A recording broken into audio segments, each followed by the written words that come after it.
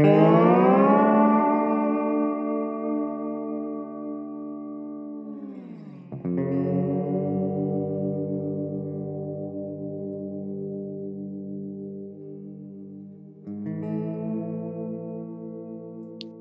on Amerikasta rakkaudella ja me ollaan Yhdysvalloissa asuvat siskokset Anna ja Laura. Tässä podcastissa me jutellaan amerikkalaisesta yhteiskunnasta ja politiikasta. Tervetuloa mukaan. Moi kaikille Denveristä. Täällä taas yksi viikko vierähtänyt siitä, kun viimeksi Lauran kanssa istuttiin iltaa meidän autotallissa. Tänään me aloitettiin autotallissa äänitys, mutta päätettiin siirtyä sisätiloihin, koska tuo kuului autojen äänet niin kovaa. Täällä on Denverissä viikonloppuisin etenkin niin tosi paljon ollut viime aikoina semmoista street racingia, jossa autot kilpailee tuolla highwaylla. Yleensä nuoria miehiä. Siitä on nyt ollut täällä paljon juttua ja poliisit on alkanut enemmän valvoa sitä, mutta joka tapauksessa kuuluu paljon autojen äänet, niin nyt ollaan sisällä. Ja hei, kun kuuntelette tätä, niin toivottavasti Suomi on voittanut Euroviisut. Ehkä torilla tavataan, me ollaan hengessä mukana.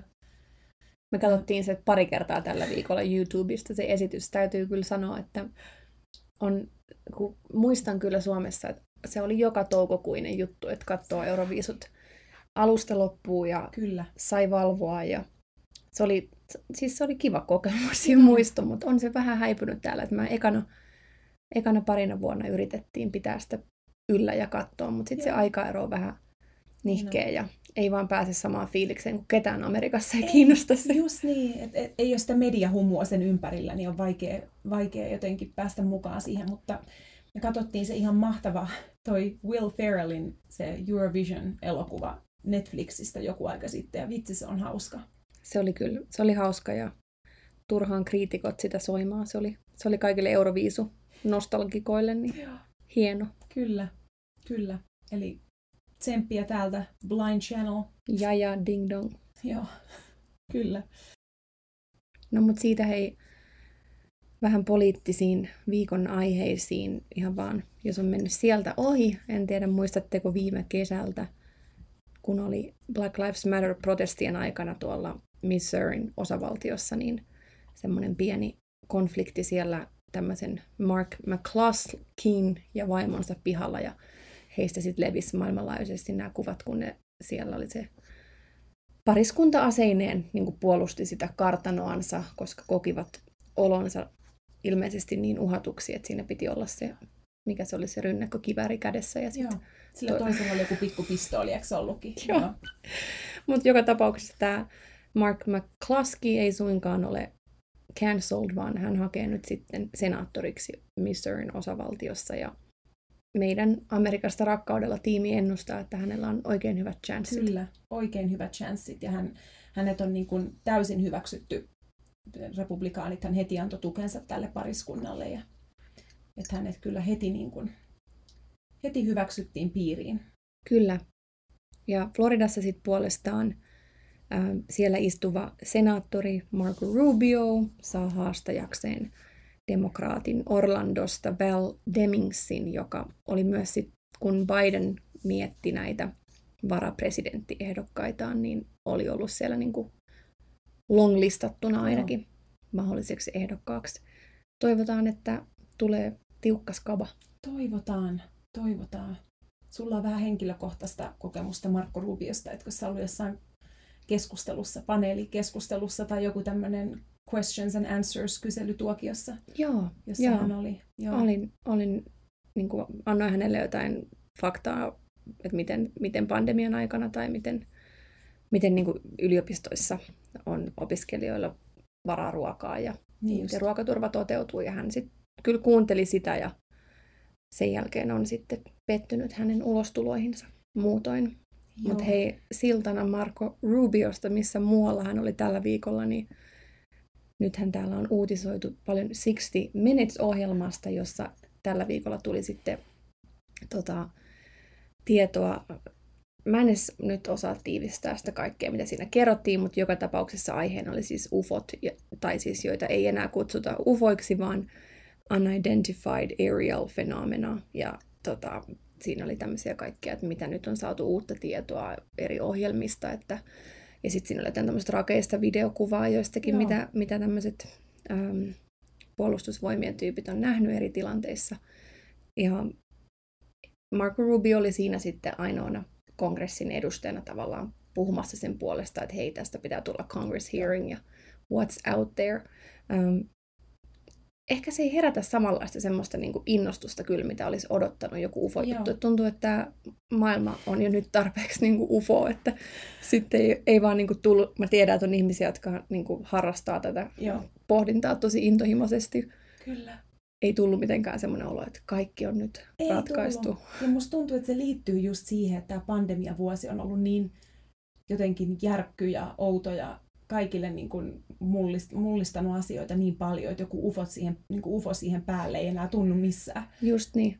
Mutta mielenkiinnolla odotetaan kuitenkin sitä kongressi-istuntoa tästä aiheesta. Ja mä katsoin niitä videoita kanssa, niin siis mitä hittoa, mitä ne on?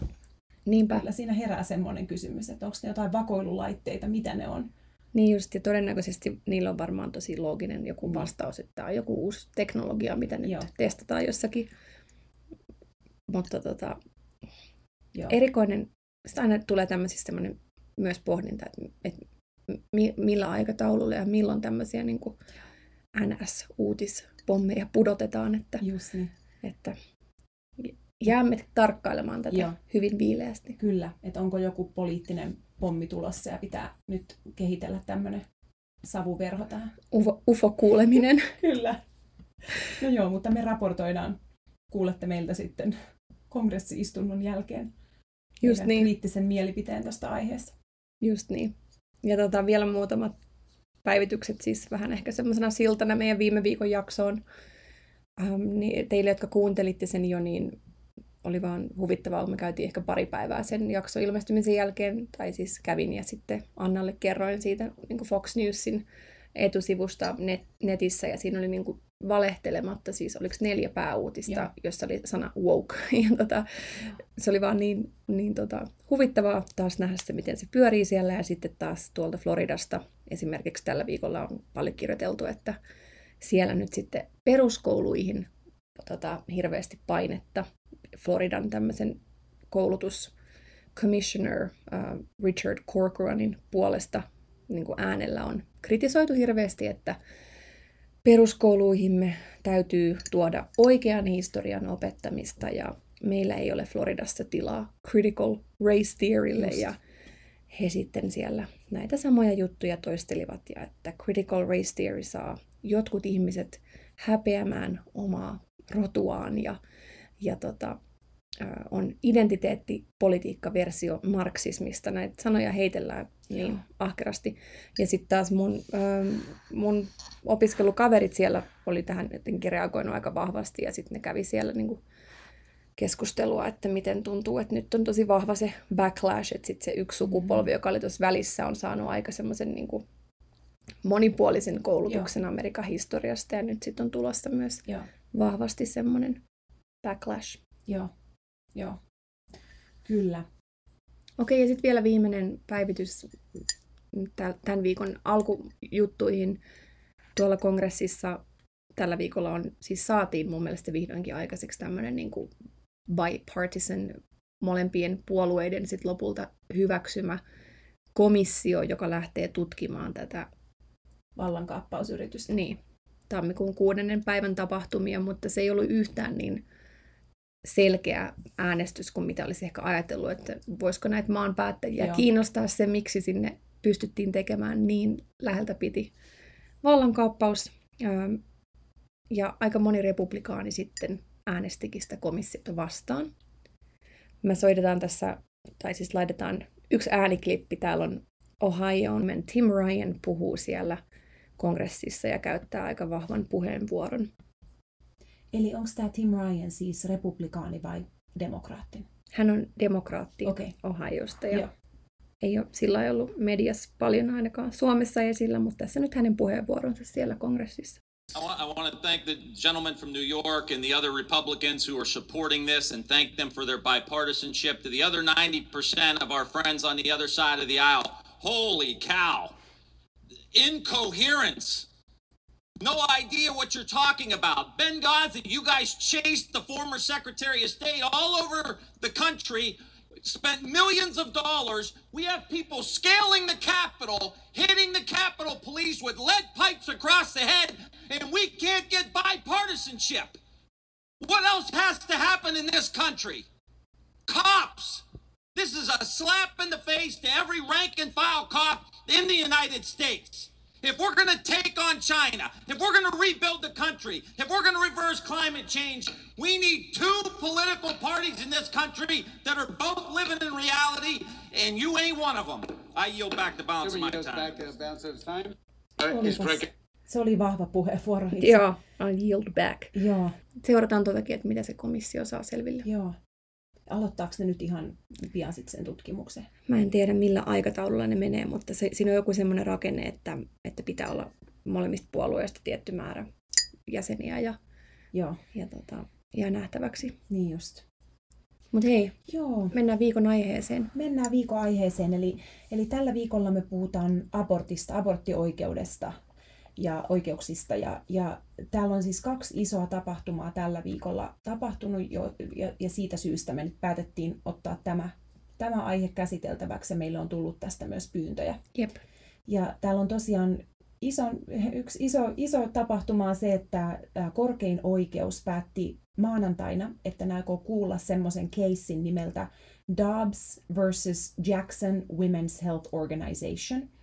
Eli se koskee sellaista lakiesitystä Mississippin osavaltiossa, jolla pyritään kieltämään kaikki abortit 15 viikon jälkeen, mikä on siis 2 kuukautta aiemmin kuin tämä Roe v. Wade-päätös niin kuin salli. Ja esimerkiksi sellainen päätös kuin Parenthood versus Casey määräsi, että osavaltiot saa kontrolloida abortteja, mutta vain sen jälkeen, kun sikiö on siinä kehitysvaiheessa, että pärjäisi kohdun ulkopuolella, eli noin 23 ja 24 viikon paikkeilla. Eli kun täällä puhutaan aborttioikeuksista, niin se on se Roe v. Wade ja sitten on tämä Parenthood versus Casey, jossa määritellään se raja, että mihin asti saa tehdä abortin. Ja eikö toi Parenthood tuli joskus 90-luvulla joo, ehkä? se oli myöhemmin kuin se Roe v. Wade. Mutta nämä on ne, niin mitä pidetään semmoisina precedent caseina, että niistä otetaan mallia ja niiden mukaan tehdään päätöksiä. Eli nyt tämä Mississippin lakiesitys, niin sillä pyritään siis käytännössä niin kuin kumoamaan tämä Parenthood versus Casey Mississippin osavaltiossa. Ja täällä on nyt jo hyvin paljon osavaltiokohtaisia eroja siinä, että kuinka hyvin naisilla on niin kuin mahdollisuus saada abortti halutessaan, mutta jos Supreme Court, korkein oikeus päättää, että tämä mississippiläinen laki niin kuin pysyy voimassa, että se pysyy siellä Mississippissä, niin naiset, joilla ei ole varaa aborttiin tai joilla ei ole varaa matkustaa toiseen osavaltioon, niin tietenkin kärsii sitten eniten. Eli abortit tulee varmasti jatkumaan, vaikka tämä säilyisi, mutta sitten tehdään turvattomissa oloissa tai vain rikkaat naiset, jotka pystyy matkustamaan, hakemaan abortit muualta, niin sitten jatkossa saisi abortin Mississippissä. Ja sitten toinen, mikä täällä tapahtuu, on tämmöinen Texasin Heartbeat Bill. Ja tämän tyyppisiä päätöksiä tai lakeja on jo muissakin osavaltioissa, mutta siis Texasissa tosiaan nyt kuvernööri allekirjoitti tämmöisen lakiesityksen, lain, joka astuu voimaan syyskuussa. Ja siinä kielletään abortti 6 viikon jälkeen. Eli siitä tulee tämä nimi Heartbeat Bill, että he sanovat, että 6 viikon jälkeen sikiöllä tai alkiolla sydän alkaa lyömään. Joka sekin on niin tosi taitavaa kielenkäyttöä taas se niin kuin lain nimitys, että tämmöinen lääkäri ja gynekologi Jen Gunter on muun muassa argumentoinut sen puolesta, että sitä ei pitäisi kutsua tuolla Heartbeat-nimellä, koska just 6 viikon iässä alkiolla ei ole vielä sydäntä, vaan se niin kuin tämmöinen cardiac activity, mikä sieltä tunnistetaan siinä vaiheessa, niin tulee kudoksesta, joka kutsutaan fetal poleiksi, eli olisiko se suomeksi sikiön niin kuin napakudoksesta tuleva aktiviteetti. Eli se Heartbeat on myös tosi hyvin keksitty nimi tällaiselle laille ja on myös niin kuin väärää informaatiota. On, ehdottomasti. Tämän Texas Heartbeat Billin myötä, niin, eli siis naiset, jotka tulevat raskaaksi joko raiskauksen tai insestin seurauksena, eivät myöskään saa hankkia aborttia sen 6 viikon jälkeen. Eli vain hätätilanteissa, joissa naisen terveys on uhattuna, saisi niin kuin hakea tai käydä tekemässä abortin. Ja tähän liittyy myös sellainen Teksasissa, mikä eroaa siis näistä muista osavaltioista, joissa on samantyyppisiä lakeja, että kuka tahansa voi haastaa abortteja tarjoavan klinikan tai lääkärin oikeuteen 6 viikon jälkeen. Eli kuka tahansa, vaikka jos naapuri saa tietää, että nainen on tehnyt abortin ja saa tietää, millä klinikalla on käynyt, tai joku naapuri seuraa naista, jonka epäilee olevan mitä tahansa, niin siis saa haastaa oikeuteen. Eli tästä niin kuin on sanottu, kritisoitu monesta syystä, mutta myös siitä just, että nyt jokaisesta niin kuin kansalaisesta tulee Teksasissa tämmöinen private attorney general, se niin kuin yleinen niin kuin syyttäjä. Ja toi on niin nerokkaasti keksitty Teksasissa siis. Niin kuin Anna ja meidän kanta on, että oikeus turvalliseen aborttiin on niin kuin osa Kyllä. seksuaaliterveyspalveluoikeuksia kaikille naisille. Mutta toi Teksasin tapa lähestyä just että saadaan niin kuin kansalaiset kyttäämään toisiaan, niin siinä on myös heillä strategia taustalla, koska muutkin osavaltiot, niin kuin Anna sanoo, on samanlaisia lakeja nyt läpäissyt, vaikka ne ei ole vielä siis monessa paikassa tule voimaan, koska ne on niin suoraan vastoin sitä Roe versus Wadea, mutta puhutaan tämän jakson lopussa siinä, että mitä mahdollisesti jatkossa tapahtuu, mutta kuitenkin Teksasin laki toi, että ne saa yksityiset kansalaiset kyttäämään ja mahdollisesti nostamaan syytteitä, niin se voi mahdollisesti edistää tätä anti-abortion asiaa, koska jos yksittäinen kansalainen nostaa sen syytteen, niin yhtälöstä poistuu silloin osavaltio, jolloin se tekee vaikeammaksi näille aborttio-oikeutta puolustaville järjestöille haastaa osavaltio-oikeuteen. Just niin. Eli tämä on kuin nerokas keksintö siellä Teksasissa ja tulee aiheuttamaan varmasti hirveästi hallaa ja tullaan näkemään vielä pahat seuraamukset tästä näin. Ja sitten tuossa Teksasista vielä, että niinku jotenkin sopivaa ja traagista, että nyt ollaan siellä tommonen saatu läpi, koska tämä itse Roe versus Wade-keissi, joka muutti Amerikkaa tosi paljon silloin 1973, niin se lähti Teksasista se keissi. Ja voisin sen nopeasti kertoa, jos ei kuulijat sitä tiedä. Eli tämä Roe versus Wade, Jane Roe oli siis keksitty nimi ihmiselle, jonka oikea nimi oli Norma McCorvey. Hän asui Teksasissa. Hän oli nuori parikymppinen teksasilainen nainen ja lähtöisin tosi köyhistä oloista. Ja hän oli aiemmin synnyttänyt jo 2 lasta Teksasissa ja antanut ne sitten adoptoitavaksi. Ja sitten vuonna 1969 Norma McCorvey, eli Jane Roe, oli raskaana ja tähän aikaan Teksasissa oli laillista tehdä abortti ainoastaan, jos se olisi välttämätöntä naisen hengen pelastamiseksi. Ja sitten tietenkin naiset, jotka siihenkin aikaan teki abortteja, niin ne, joilla oli varaa, matkusti sitten muualle, saattoi mennä eri maihin tekemään abortteja, mutta köyhemmillä naisilla ei ollut tällaiseen varaa. Ja Norma McCorvey oli yksi heistä. Ja McCorvey sitten yritti saada aborttia tällaisin niin kuin tai laittomin keinoin siihen aikaan Teksasissa, mutta sitten hänet suositeltiin ottamaan yhteyttä 2 juristiin. Eli hänet linkattiin tällaisen 2 juristin luokse, joiden nimet oli Linda Coffey ja Sarah Weddington. Ja he sitten päätti haastaa nämä Teksasin aborttivastaiset lait. Eli tämän McCorveyn nimissä tavallaan sitten, niin kuin siinä keississä oli kaikkien muidenkin naisten nimissä tehty syyte tai kanne. Eli nämä sitten halusi, että naisilla on mahdollisuus tehdä oma päätös raskauden alkaessa. Ja se on tosiaan sitten vaihdettiin hänen nimi Jane Roeksi, että se ei tule koko ajan se hänen nimi sieltä. Ja kuka se Wade oli? Joo, ja sitten Henry Wade oli tämä piirisyyttäjä Dallasin countyssa, Teksasissa. Ja sattumoisin siis Henry Wade tässä Roe versus Wadeissa oli sama henkilö, joka oli ollut syyttäjänä keississä muutama vuosi aiemmin eli oikeudenkäynnissä, jossa Jack Rubia syytettiin Lee Harvey Oswaldin murhasta. Just. Ja Lee Harvey Oswald tietenkin on sitten JFK:n murhaan liittyvä avainhenkilö. Ja sitten tämä keissi siis meni Teksasissa, ja siinä kanteessa sitten argumentoitiin, että nämä osavaltion lait, Teksasin lait on perustuslain vastaisia, ne on tosi epämääräisiä, ja ne vie naiselta oikeuden yksityisyyteen. Ja se kysymys tavallaan, mikä sitten tämä keissi eteni sinne korkeimpaan oikeuteen asti. Ja se kysymys, mitä korkeimmalta oikeudelta kysyttiin, oli, että tunnistaako Yhdysvaltojen perustuslaki naisen oikeuden päättää raskausabortin avulla. Ja tämä päätös tuli vuonna 1973, Roe versus Wade, se oli 7 äänesti sen puolesta, että kyllä tunnistaa, Joo. ja 2 äänesti sitten vastaan. Eli se oli ihan tämmöinen murskapäätös. Ja se perusteltiin sillä, että tämä aborttioikeus liittyy naisen oikeuteen yksityisyyteensä. Eli että abortti on naisen oma asia, eikä osavaltio voi siihen puuttua. Ja tämä pohjattiin, tämä päätös siellä korkeimmassa oikeudessa tämmöisen Yhdysvaltojen perustuslain 14 lisäykseen, eli 14th Amendment. Ja se käytännössä tarkoitti, että siinä raskauden ensimmäisellä kolmanneksella päätös abortista on yksin naisen. Toisella kolmanneksella hallitus voi säädellä sitä aborttia niin kuin turvatakseen naisen terveyttä, mutta ei kieltää sitä.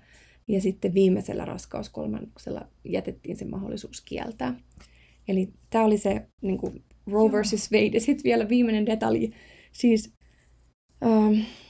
Norma McCorvey sitten muutti kantansa vuonna 1995. Hän liittyi näiden abortin vastustajien joukkoon, mutta tässä on niin semmoinen ihan älytön juonen käännös, että kun hän sitten kuoli 69-vuotiaana vuonna 2017 Teksasissa, niin hän sitten antoi ennen kuolemaansa lausunnon, että tämmöinen niin kuolinvuoteen tunnustus, että hänelle oli maksanut nämä evangelical-ryhmät paljon rahaa siitä, että hän oli ryhtynyt sen anti-abortion puhumaan niihin tilaisuuksiin. Ja BBC:n uutisen mukaan tämä summa, mitä on maksettu, on nykydollareissa ollut $500,000. Okay. Eli ihan mieletön raha. Ja sitten tässä tämmöisessä dokumentissa, missä hän on ennen kuolemaansa, niin hän lausuu sitten näin, että if a young woman wants to have an abortion, that's no skin off my ass. That's why I call it choice. Eli tosi värikäs tarina siellä taustalla. Uskomatonta. Ja Teksasista juuri lähtenyt tämä tarina, että aikamoinen, että nyt sitten Teksasissa tämmöinen heartbeat bill, että just mielenkiintoinen tarina. Ja hei, sä mainitsit ton korkeimman oikeuden äänestyksen, että 7 oli äänestänyt, että se on perustuslain mukainen, että naisen pitää saada päättää. Niin, eli sitä on nyt spekuloitu paljon, että tuleeko tämä täällä nyt, kun nythän on korkeimmassa oikeudessa konservatiivinen enemmistö, kun Trump nimitti Amy Coney Barrettin sinne, niin sitä on puhuttu paljon, että tuleeko tämä Roe v. Wade olemaan uudelleen äänestettävissä siellä tai äänestettävänä siellä. Ja tämä Mississippin laki, joka nyt on siis, josta he nyt tulevat äänestämään tai ottavat käsittelyyn, niin sitä pidetään semmoisena ennakkona sille, että tämä koko Roe v. Wade-laki tulee olemaan siellä vielä pian. Ja tosiaan siellä on siis tämä Amy Coney Barrett, häntähän grillattiin siinä tilaisuudessa, ennen kuin hänet sitten niin kuin varmistettiin tai vahvistettiin sinne korkeimpaan oikeuteen, niin häneltä kysyttiin, että miten sä äänestäisit, jos Roe v. Wade olisi äänestettävissä korkeimmassa oikeudessa. Miten hän vastasi? Ja hän ei siis suostunut suoraan sanomaan mitään, mutta pitkän grillauksen jälkeen hän myönsi, että hänen mielestään Roe v. Wade ei ole super precedent, joka on siis täällä pidetään semmoisena niin tärkeänä perustuslain mukaisena niin kuin asiana tai lakina, että sitä ei voida kumota. Eli hänen mielestään Roe v. Wade ei ole super precedent. Eli sitä pidettiin niin kuin hyvin kuvaavana siitä, että jos hän ei pidä sitä, kun monet muut on sanonut esimerkiksi Kavanaugh, kun häntä oltiin vahvistamassa korkeimpaan oikeuteen, myöskin Trumpin nimeämä konservatiivinen tuomari, niin hän sanoi, että hän periaatteessa niin kuin ajattelee, että se on super precedent, että sitä ei voi muuttaa, mutta tämä Amy Coney Barrett sitten saattaisi hyvinkin olla se ratkaiseva ääni sitten siellä, who knows. Ja Kavanaughkin varmaan saattaisi kääntyä sille, en tiedä, mutta Kavanaugh kuitenkin niin kuin enemmän oli kallistumassa sille puolelle, että Roe v. Wadea ei voisi kumota, kun taas Barrett on niin kuin ilmaisi, niin kuin kiertäen ja kaartain ilmaisi sen, että saattaisi ehkä äänestää kumoamisen puolesta. Eli siksi nämä on niin hirveän tärkeitä asioita täällä, ja sen takia täällä nämä tuomarien valinnat, että miten valtava merkitys sillä on. Kyllä. Ei vaan sillä, että kuka valitaan korkeimpaan oikeuteen, vaan myös osavaltiotasolla. Eli nyt kuten Teksasissa nähdään, niin siellä niin kuin jokaisen osavaltion sisäinen politiikka on niin merkittävää näissä asioissa. Juuri niin, ja kuka siellä on nimittämässä näitä ihmisiä, ja joissakin artikkeleissa on näin ilmastu, että nyt kun näitä lakeja on tullut tosi paljon, varsinkin vuoden 2016 jälkeen eri osavaltioissa, näitä niin kuin aborttia vastustavia lakeja, niin vaikka monessa paikkaan ei ole vielä astunut voimaan, koska ne tosiaan on ihan ristiriidassa tämän Roe versus Waden kanssa, eli se on unconstitutional, ja sitten ne joutuu siellä osavaltiotasolla niin kuin oikeusriitoihin nämä päätökset, mutta on sanottu, että se on ehkä niin kuin tämän aborttia vastustavan liikkeen strategia nimenomaan, että ne pistää näitä lakeja niin paljon nyt niin kuin tulemaan, että sitten ehkä joku niistä päätyy sinne Supreme Courtiin niin kuin keskusteltavaksi. Ja sitten, jos se päätös kaatuisi siellä, niin sitten nämä lait on valmiina niin kuin säädetty osavaltiotasolla. Aivan. Joo. Mutta pitäisikö mennä tuohon historiaan vähän? Joo, historiaan kyllä.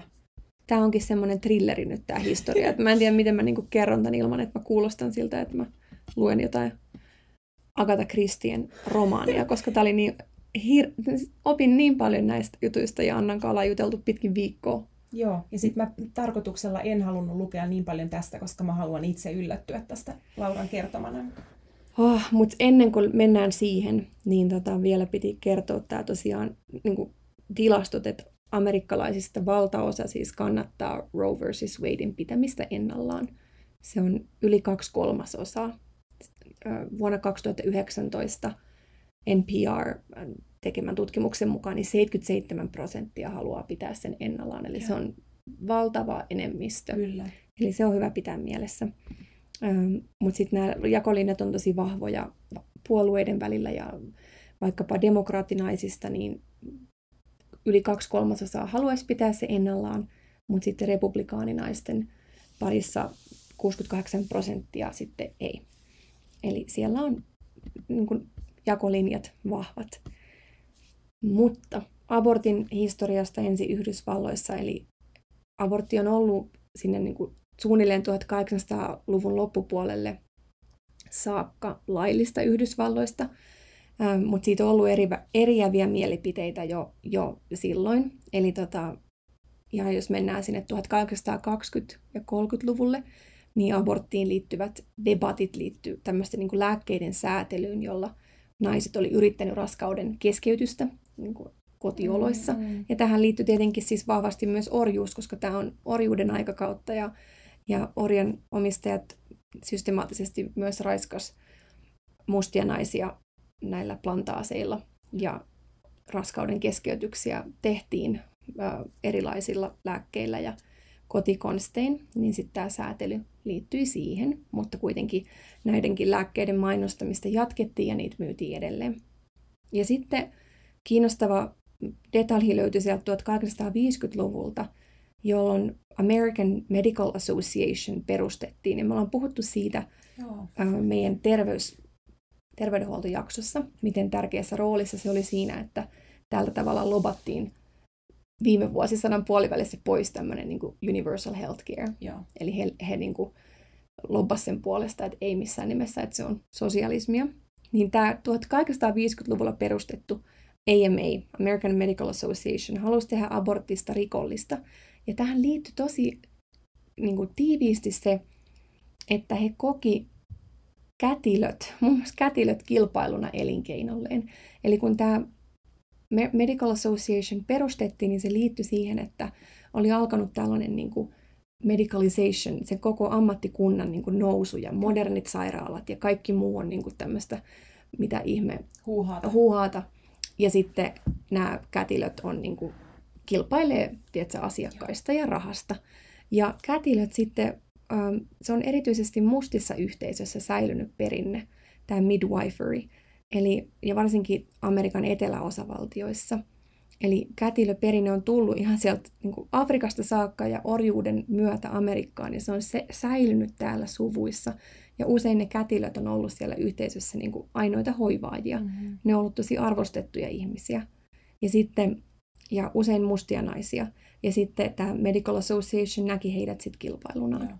Ja tämä on siis edelleen näkyy täällä tämä kätilöiden, niin kuin se miten se on vaikuttanut heidän ammattikuntaansa, tämä historia just, että se miten heitä edelleen kohdellaan ja lääkärit pitää heitä niin kuin toisen luokan niin kuin providereina, vaikka ne on sairaalassa lääkäreiden rinnalla niin kuin nykyään, että saa valita synnyttäessä, että haluaako, tai niin kuin, mikä se on prenatal care, raskauden aikaisen hoitoon, haluaako kätilön vai lääkärin, ja sitten haluaako synnyttää kätilön vai lääkärin kanssa, mutta se kilpailu, se tilanne ja jännite näkyy edelleen sairaalassa. Uskomatonta. Joo, toi oli mulle ihan uusi pointti. Ja sitten tähän vielä liittyy 1800-luvulla tämmöinen niin kuin valkoisen väestön pelko, että miten saadaan lisättyä niin kuin valkoisten, erityisesti protestanttinaisten lapsilukua. Ja abortti oli sen takia sitten uhka, koska tähän aikaan myös Amerikkaan, orjuus on lakkautettu ja sitten samalla tänne tulee paljon immigrantteja. Ja silloin erityisesti vaikkapa irlantilaiset ja italialaiset maahanmuuttajat, katoliset ja maahanmuuttajat nähtiin uhkana, joita niin kuin täällä niin kuin KKKkin on ahdistellut. Ja sitten tämmöistä niin kuin kampanjaa, tuttuja peruja, että niin kuin maahanmuuttajat synnyttää enemmän lapsia ja valkoinen väestö on häviämässä ja siksi abortit ovat uhka meidän naisille. Eli tosi niin kuin tuttuja teemoja. Mutta sitten fast forward sinne 1960-luvulle, jolloin tietty tapahtuu paljon. Täällä on kansalaisoikeusliike ja sitten tietty niin kuin suuri feministinen liike meneillään. Ja sitten tämä feministinen liike siihen aikaan erityisesti sit keskittyi siihen, että miten naisten oikeudet toteutu työelämässä, miten saada töitä, miten saada lastenhoitoa, siis miten saada yhtäläistä palkkaa. Ja abortti ei ollut siellä niin kuin heti mitenkään ykkösaiheena, mutta se nousi sinne hiljalleen sitten.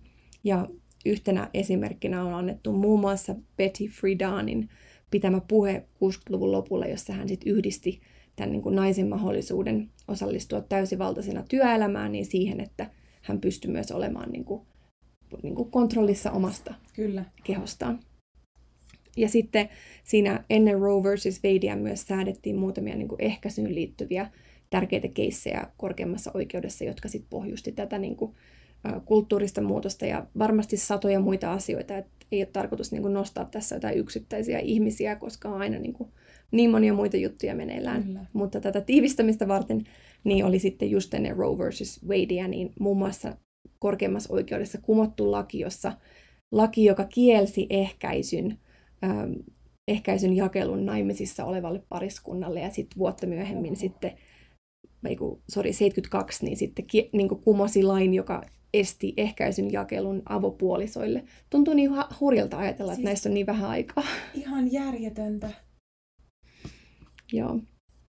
Mutta sitten tämän niin kuin tarinan kannalta vielä erittäin uskomaton sivujuone niin kuin liittyy siihen, että miten siitä on sitten Roe vs. Waden jälkeen tästä abortin vastustamisesta tullut täällä Yhdysvalloissa niin valtava poliittinen aihe, ja miten siitä on tullut nimenomaan niin kuin tämmöisen uskonnollisen oikeiston aihe.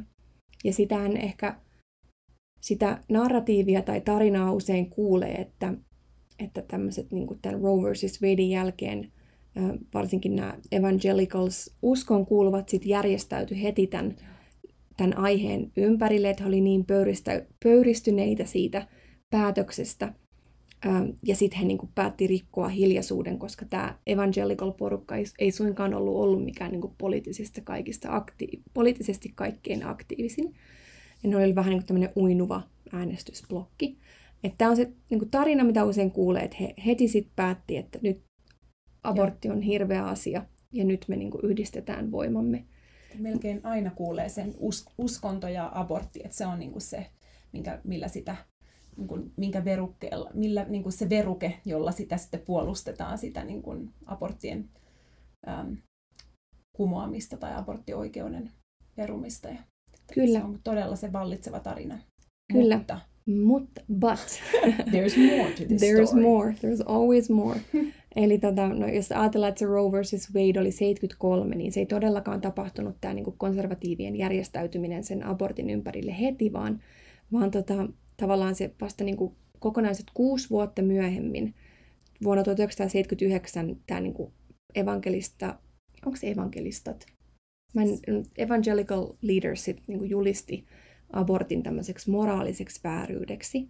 Ja nyt käydään vähän läpi niitä steppejä, mitkä siihen johti.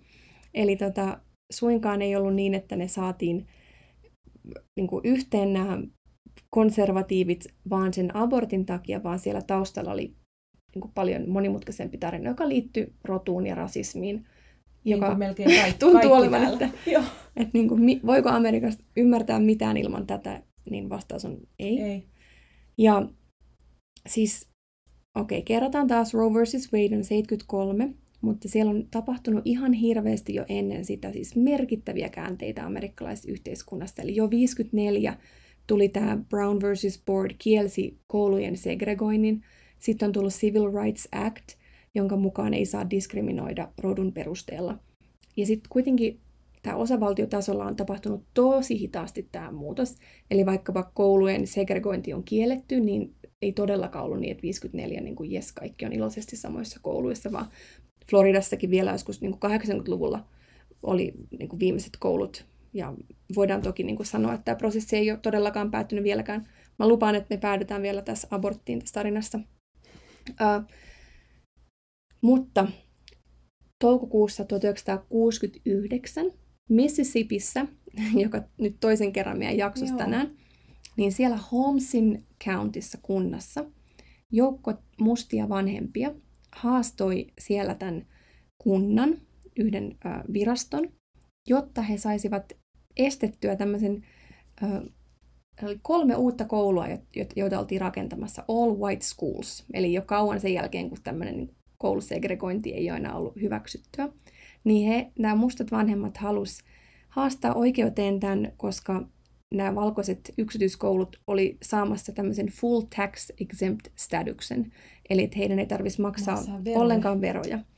Ja tämä keissi tunnettiin nimellä Green versus Connolly, ja se argumentti näillä mustilla vanhemmilla ja heidän juristeillaan oli, että eihän nämä voi olla niin kuin verovapaita kouluja, koska verovapaus Amerikassa liittyy hyväntekeväisyyteen. Joo. Eli jos sä annat paljon rahaa vaikkapa charity, niin sä saat itsellesi verohelpotuksia. Ja sitten taas vaikkapa hyväntekeväisyysjärjestöt on sitten tax exempt organisaatioita. Ja nämä all white schoolsit oli pitkään saanut tämmöisen tax exempt statuksen itsellensä, jotka sitten nämä vanhemmat haastoi täällä Mississippissä. Ja nämä valkoiset uskonnolliset yksityiskoulut oli ollut suosittuja tämän kouludesegregoinnin jälkeen sen takia, että kun mustia lapsia alkoi tulemaan julkisiin kouluihin, niin sitten esimerkiksi tuolla Mississippissä, siellä Holmesin kunnassa, niin valkoiset lapset niin kuin hävisi sieltä public schooleista. Niin kuin hävisi. Eikä ne mennyt kotiin, vaan ne meni näihin yksityiskouluihin, jotka sitten edelleen saa tätä niin kuin verohelpotusta. Ja tämä keissi Green versus Connolly oli sitten tämmöinen tosi tärkeä ennakkokeissi siinä. Ja sitten tätä alkoi tapahtumaan myös niin kuin laajemmin. Eli nämä yksityiskoulut, all white schools, menetti sen statuksen, koska tosiaan sitä ei voitu enää perustella tuossa uudessa ympäristössä, että hei, te diskriminoitte, ette te ole mikään hyväntekeväisyysjärjestö. Ja sitten liittovaltion hallituksen tasolla tehdään samanlaista päätöstä. Ja sitten tämä tarkoitti myös, että kaikki lahjoitukset, joita tehtiin näihin kouluihin, niin niistä ei enää saisi verohelpotuksia. Ja tämä päätettiin, eli segregaatio ei ollut enää ok. Ja nyt enter tähän tarinaan edesmennyt konservatiivi-aktiivi Paul Weyrich. toivottavasti lausun hänen nimen oikein, ja hän on yksi Heritage Foundationin perustajista, ja Heritage Foundation voi edelleen hyvin. Me mainittiin tässä meidän viime viikon jaksossa, ne tuottaa paljon konservatiivien talking pointseja. Ja hän sitten näki mahdollisuuden silloin tämän Mississippin casein jälkeen, että hei, tuolla on paljon nyt tuommoista resentmenttia, tätä niin kuin, desegregationia vastaan, että niin kuin, rising anger among white people, mutta miten me saadaan aktivoitua nämä äänestäjät. Ja hän kuitenkin oli niin kuin sen verran street savvy, että hän tajusi, että todennäköisesti ne ei voita enää nyt semmoisella niin kuin äänestyskampanjalla, että hei, segregaatio, vaan hän tajusi, että pitää olla joku toinen tiedätkö, aihe, jonka ympärille ne saadaan. Just niin. Ja hän oli tosi innostunut tästä, että täällä on todella mahdollisuus saada ihmiset, nämä, niin kuin varsinkin evangelical Americans, niin kuin valtavaksi voting blogiksi.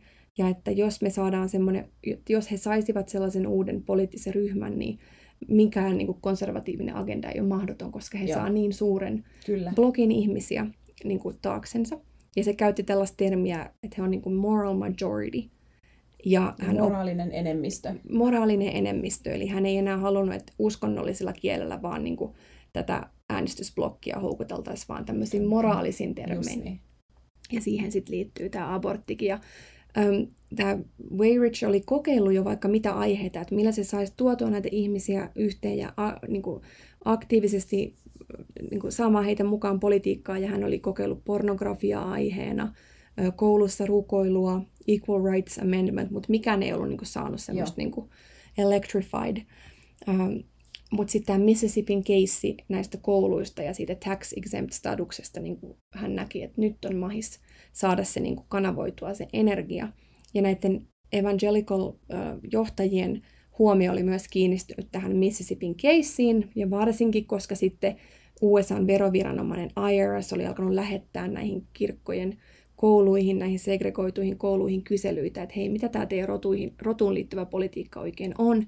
Ja tämä aiheutti niin kuin sit hirveästi kohua ja tämmöistä niin kuin vastustusta siellä.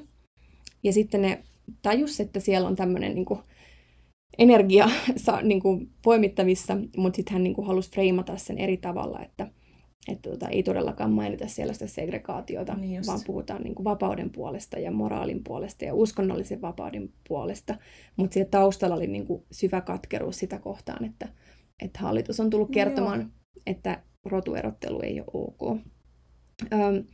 Ja abortista sitten tulee tämä aihe, jonka ympärille liittyy. Ja vielä vähän niin kuin taustakeissejä, että vuonna 1976 valittiin presidentiksi Jimmy Carter, ja hän oli etelästä, hän oli opettaja, hän oli evangelical, ja hän valittiin presidentiksi niin kuin tämmöisenä face of evangelicals, mutta menettiin nopeasti tukea siellä niin kuin äänestäjien parissa, evangelical-äänestäjien parissa, koska hän ei ollut ihan kaikkien konservatiivisten aatteiden puolesta, mikä ehkä tarkoittaa, että kaikki rasismi ei ollut ok.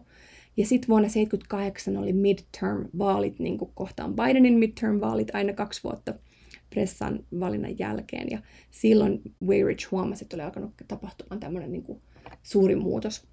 Eli amerikkalaiset oli alkanut vähän niin kuin huolestua laillisten aborttien määrästä Roe vs. Wadein jälkeen. Ja sitten oli huomattu, että tämmöinen pro-life-kampanja oli tosi toimiva taktiikka. Esimerkiksi Minnesotassa niin tämmöiset 2 republikaanisenaattoria, jotka molemmat meni niin kuin hyvin pro-life-agendalla, niin voitti senaattoripaikat ja kuvernööripaikan. Ja sitten Iowassa oli demokraattisenaattori ollut, niin kuin, piti olla heittämällä läpi, mutta sitten vaalia edeltävänä iltana nämä pro-life-aktivistit jako kirkkojen parkkipaikoille näitä abortivastaisia leaflettejä, ja sitten tämä demokraatti hävisi ne vaalit sitten tämmöiselle pro-life-haastajalle. Eli se vuosi 1978 oli tosi tärkeä niin kuin saamaan sen moral majorityn aktiiviseksi. Niin kuin siitä lähti se, että sen abortin ympärille oli tosi niin kuin iso porukka ryhmittymässä. Ja se liittyi kaikki tosiaan siihen, että haluttiin pitää ne koulut niin kuin tax exempt ja valkoisina, ja ne samat tyypit sitten, jotka äänesti aborttia vastaan, tai jotka puhuu tätä pro-life, niin liittyykö siihen sitten jotain semmoista myös, että siellä oli äänestettävissä myös muun muassa näiden koulujen asiat, ja ne samat tyypit sitten niin kuin rallied behind that cause as well, vai miten? Niin? Sanois muuta, että onko se niin kuin ollut niin, että vai onko se vaan, niin kuin, että sieltä on koska tietyt asiat on sitten niin kuin ollut mahdotonta enää tuoda takaisin samalla tavalla, kuin se, vaikka segregaatio ei ole ollut enää laillista. Niin, aivan. Että onko tämä sitten ollut se kanava, mihin on saatu niin kuin aktivoitua amerikkalaisia, jotka oli niin järkyttyneitä siitä niin kuin kansalaisoikeusliikkeestä. Aivan. Niin ne tarvii jonkun toisen niin kuin punching bagin, tai ei punching bagin, nyt tuli väärä sana. Mutta joku minkä taakse ryhmittyä, niin, juuri näin. Ilman, että sanotaan rasistisia juttuja. Just niin.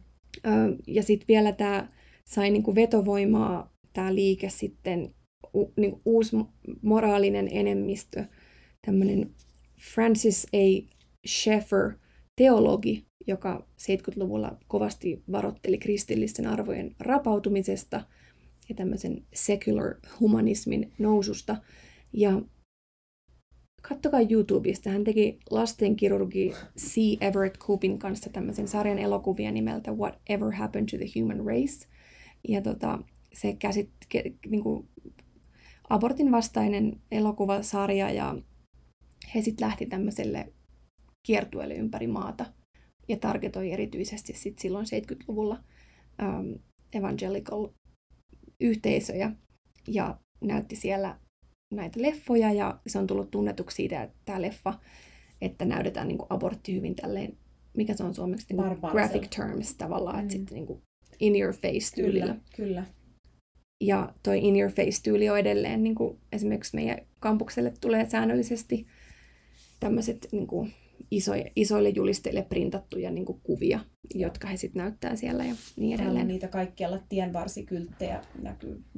Saattaa olla niin kuin pienen alkion kuva ja sitten siellä lukee joku hyvin niin kuin sydämeen käyvä teksti just, että minä tunsin kipua viikolla 5 suunnilleen, tämän tyyppistä. Ja ne on kuin valtavia ne tienvarsimainokset. Ja sitten näiden aborttiklinikkojen ulkopuolella täällä jouduttiin sulkemaan nyt Boulderissa siellä pitkään palveluaborttiklinikka. Mutta se oli yhden sairaalan vieressä. Mä olin töissä siinä sairaalassa ja aina kun menin työvuoroon, niin siellä edessä oli niitä protestoijia kylttien kanssa niin odottamassa, että milloin sinne tulee joku nainen, jonka mielen ne voi yrittää muuttaa. Että se on todella in your face. On. Tampassa ihan sama. Joo.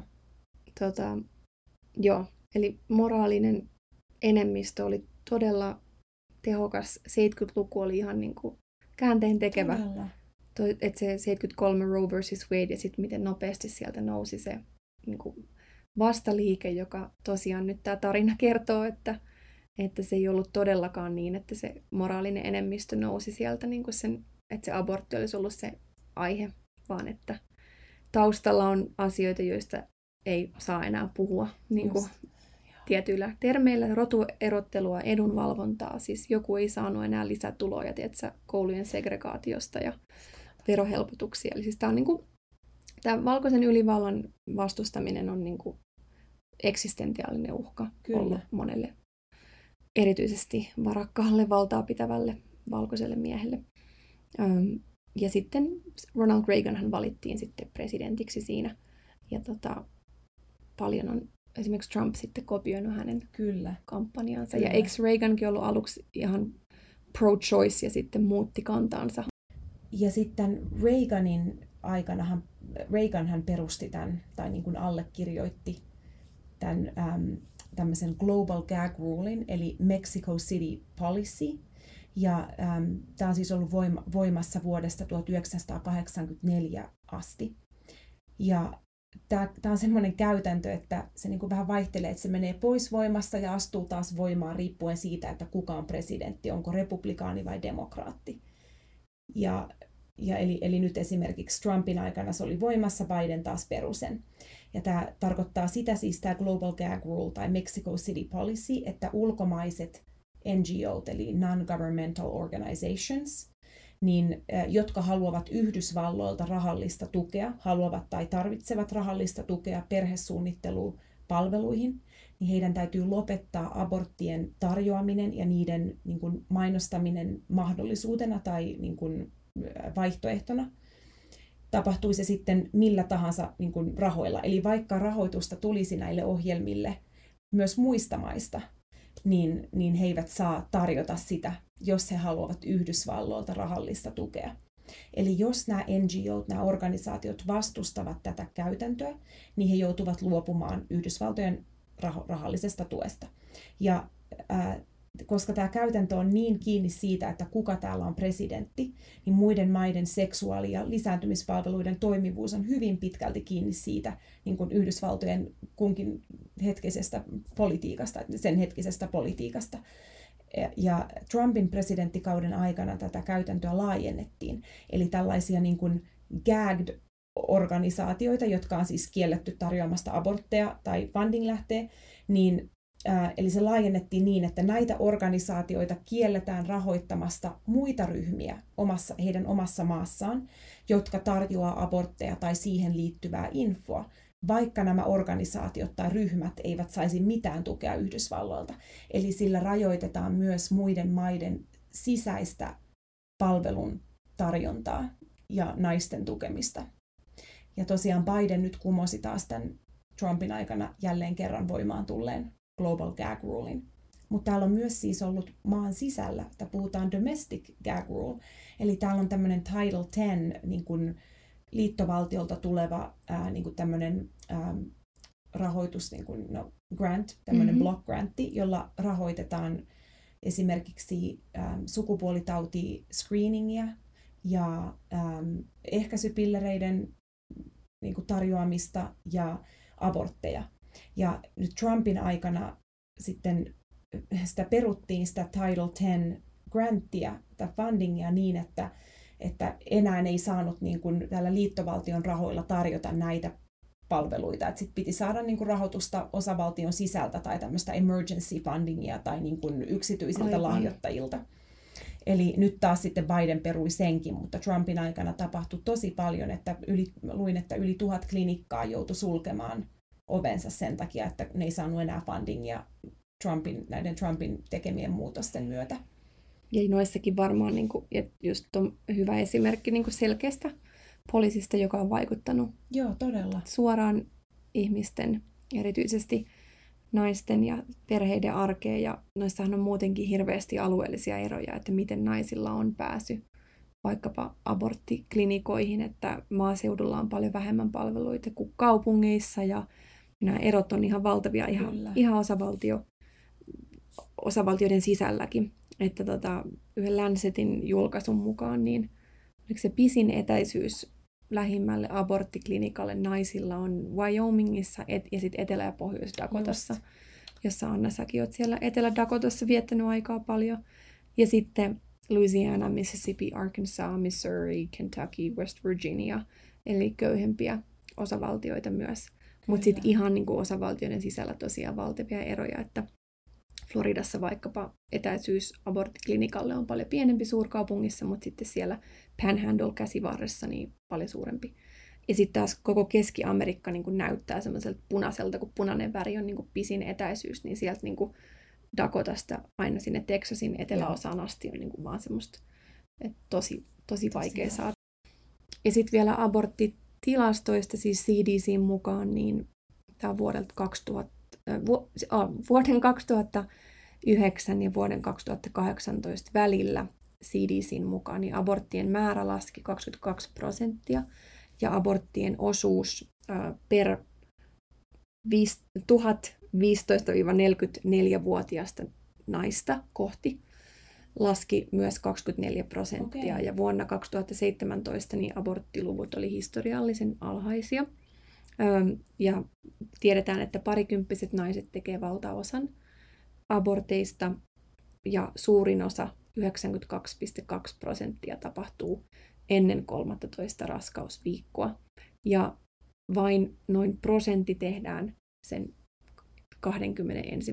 raskausviikon jälkeen. Ja jos muistatte 2016 presidentinvaalidebateissa, miten vaikkapa visuaalisesti Trump puhui siitä, että they're ripping babies out of sieltä, ja hyvin tietoista taas kerran